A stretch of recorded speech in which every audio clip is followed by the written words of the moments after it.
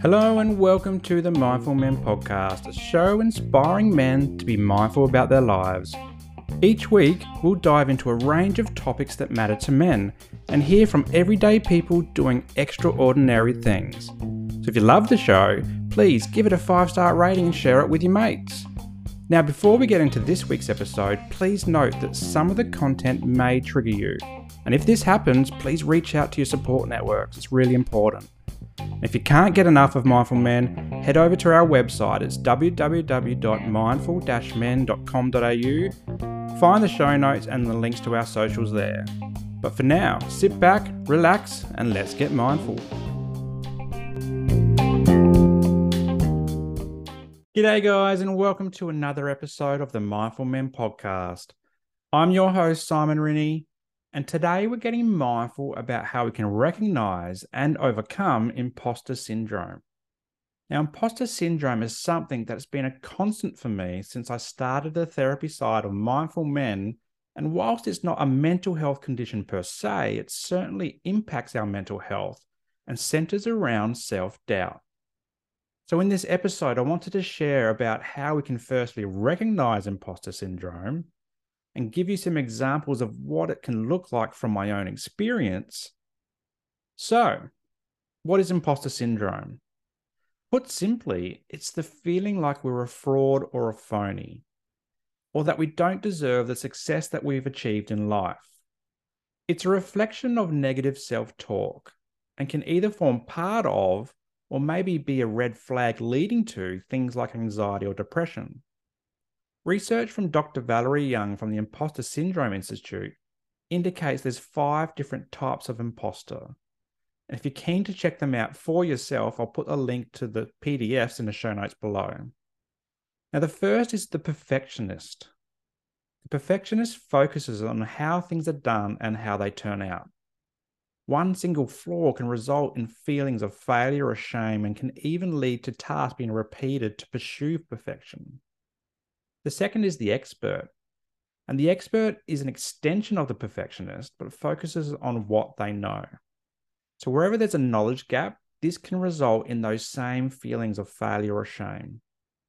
Next is the soloist. And the soloist cares about who completes tasks. And that person is usually us. If we think that we're the only person who can do something and we can't, this brings about a whole bunch of negative feelings.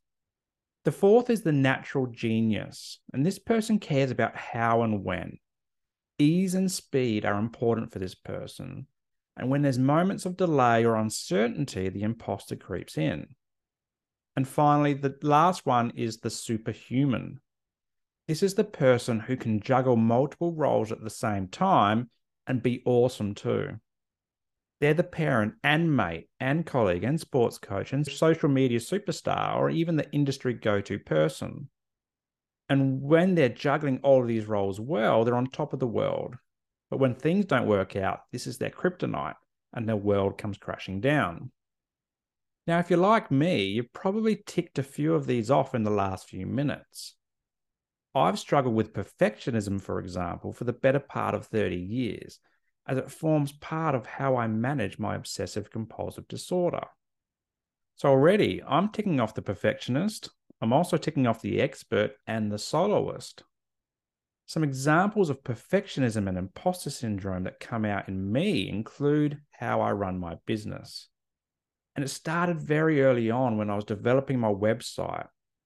As a mental health practitioner, I first felt the need to have a really good website because when I look for a mental health practitioner, that's what I look for in a provider. And so I spent months trying to build this website after only watching a few YouTube videos, and I was agonizing over how things weren't working out. So when a page didn't quite work how I wanted it to, I would often delete it and start all over again. Suffice to say that the website you see today for Mindful Men is very different to the first 10 or 20 versions that I created initially. And once I got started as a therapist, the next version of imposter syndrome came into play, and this was the expert. There have been countless times in sessions where I've been wondering if I'm providing enough support. Like, do I have enough mental health tools to give the bloke sitting next to me? Do I have enough in-depth knowledge to justify calling myself a social worker and therapist for men? When I think back to my days studying, I wonder why I couldn't quite develop an in-depth understanding of grand theories conjured up by old guys in decades or centuries gone by. And then from this, why do I struggle so much, and I still do, with talking like a social worker when I meet up with other social workers? This not only comes up during therapy sessions, but also in supervision. I've had various supervisors over the years, and they've all had this amazing ability to just pluck out a concept, tool, or theory out of thin air when we're talking about social work issues. And here I am, sticking to small words that definitely don't have an ism at the end of them. So in this light, I feel I am supposed to be the expert, but at the same time, I have knowledge gaps that make me feel anything but an expert. And then comes the soloist. And this one has been showing its huge, ugly head for me in recent weeks.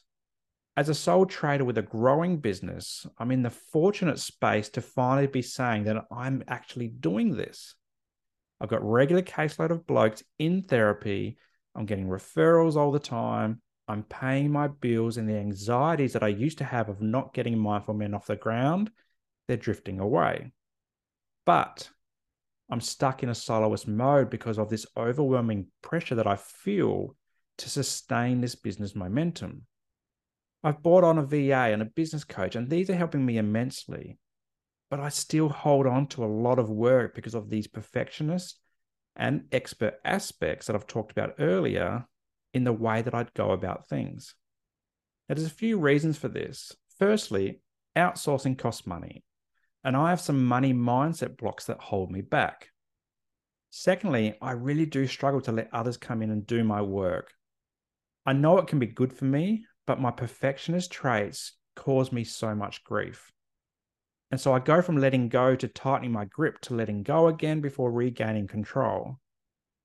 And this is where the superhuman comes in as well, trying to be the business owner, the entrepreneur, the admin person, the social media manager, and therapist all in one.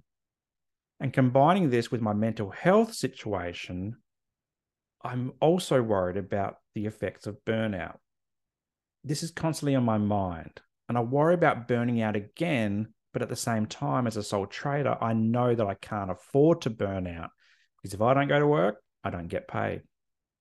This is vastly different from when I previously burned out, because when it happened in 2020, I was in a public service job with bucket loads of sick leave available to me. But now as a solopreneur, I'm looking at a very short leave balance, if any at all, at the moment. And so when I think of all these things, and let me be honest, I'm thinking about them all the time, I start looking outwards. I look at all the other people in my industry doing amazing things.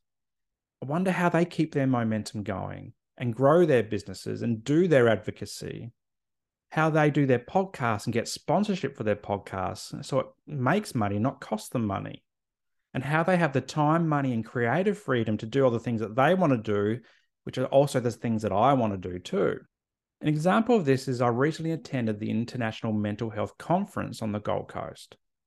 For 3 days, I got to mingle with amazing people and providers working to improve mental health support and awareness across the globe. And whilst I loved being in that environment, I learned so much and met some amazing people. I couldn't help but sit back and look at the keynote speakers and wonder why I wasn't up there. I wondered if I'm doing enough to be famous enough to get that call and say, "Hey, Simon, we really want you at this event to share your story." And as I sat in the crowd and I heard so many other stories around mental health, particularly around surviving suicide attempts, I started wondering whether my mental health story was as profound as theirs, and maybe it's not. So maybe this is why I'm not on stage. The reality of the situation was that not everyone can be on the stage sharing their stories. It doesn't mean that my story isn't worth hearing. It just meant that I didn't get a ticket this time around. This is a perfectly rational way of thinking about things, but Imposter syndrome plays on our insecurities and it tells us otherwise. It doesn't let us see our successes. It hasn't let me look at my books and take note that they're almost full and soon I'm going to have to start a wait list. It doesn't let me realize that despite not being a walking encyclopedia of social work and mental health knowledge, that my clients keep coming back to therapy because we have a great connection and the tools that I do provide them really work. Dr. Young notes how people with imposter syndrome are worried about being found out. And I certainly feel this in my therapy business. If my website wasn't perfect, people will think I'm not a good enough therapist and not give me a call. If I'm asked to provide a new therapy tool and I can't, my clients will think I'm too inexperienced to be a therapist and stop coming. If a social worker asks me about my practice framework and I can't link it to some sort of grand theory, then maybe they'll look down at me and wonder, how did I even finish my degree? And when these feelings come up for me and for us in general, Dr. Young details how we resort to things like self-sabotage and procrastination. We over-prepare, we never finish things, and we hold ourselves back as a way to protect ourselves. So, how do we overcome imposter syndrome? I often say in all my therapy sessions, acknowledgement of the situation is the starting point. Once we name the issue through acknowledgement, we can then start to work on it because we know what it is.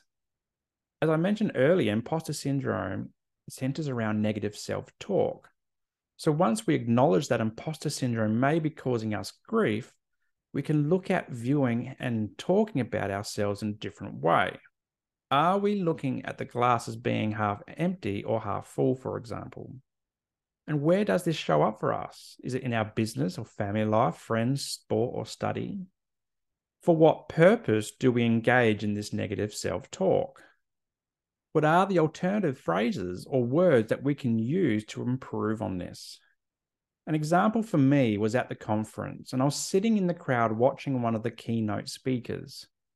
I was feeling all this imposter syndrome coming up. This was actually making me feel quite nauseous and sick. And I was just waiting for someone to stand up, point at me and say, Simon is a fraud, he shouldn't be here. Then on the PowerPoint presentation, an image came up that said, I am enough. I looked at this and almost started crying. In this moment, these three words helped me to realize that I was letting imposter syndrome win. And so I repeated these words in my head over and over for the rest of the presentation, and it in fact distracted me from what the presentation was all about. But by doing so, I was able to calm the nerves. I was able to reflect on why I was there and why this was the place that I needed to be. I was able to reflect on my business and recognize that, yep, I've still got a long way to go to realize the full scope of my business dreams, but I shouldn't forget just how far I've come. It made me reflect that I'm still in startup mode. The business is only 9 months old and I've never had a business before. I'm also doing what most social workers don't do. Instead of working for someone else straight out of uni, I went straight into starting my own private practice. I've grown so much in the last 9 months, and I shouldn't negate celebrating this. As I turned the negative self-talk around, I started to realize that, yes, I am enough. I am enough as a social worker, a business owner, therapist, advocate, dad, husband, and mate. Once I got to this point, I was able to sit back and go, why is all this happening? And in doing this, I realized that I was working way too hard, doing over 10 hours a day, whilst balancing the perfectionist and soloist when I didn't need to. In talking about these issues with a few people, I had some light bulb moments. I realized that I'm the boss, and that if I don't want to do something, I don't actually need to do it. I realized that emails and returning phone calls can wait a couple days. I realized that being busy for the sake of being busy wasn't actually productive. And then in order to sustain my energy and mental well-being for the longer term, that I need more boundaries. And so this is what I've done. I've stopped working 10-hour days. I'm being okay with things taking a little longer than they used to. I'm learning to let things go and lean on help when I need it. When I'm looking out and comparing my journey to another person's, I'm also catching myself in this moment and turning it around to focus on me. I'm celebrating my progress and not looking too far into the future. I'm recognizing that I'm only at step 10 of a small business, and I shouldn't focus too much on step 100 until I'm in the 90s. And so far, this is working. And I say so far because it is a work in progress. I need to work on this to maintain the momentum. This is important because we can't master anything unless we practice it. So in summary, imposter syndrome shows up in a number of ways that keep us questioning our ability. It feeds off negative self-talk, but by recognizing this and flipping the internal discourse around, we can overcome it. Talking about this helps, whether it's with a friend or a family or a therapist. And if you're in Australia and want to work with me directly over this, head to www.mindful-men.com.au for more information about my therapy sessions and contact details. Well, that's it for today. I hope you became mindful around imposter syndrome. Thanks for joining me. My name is Simon Rennie, and until next time, stay mindful.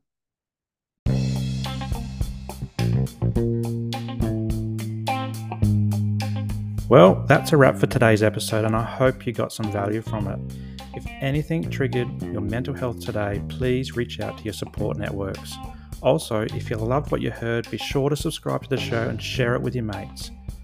For more from Mindful Men, you can check us out on Instagram and YouTube, and I'll throw the links to these pages in the show notes below. But until next time, stay mindful.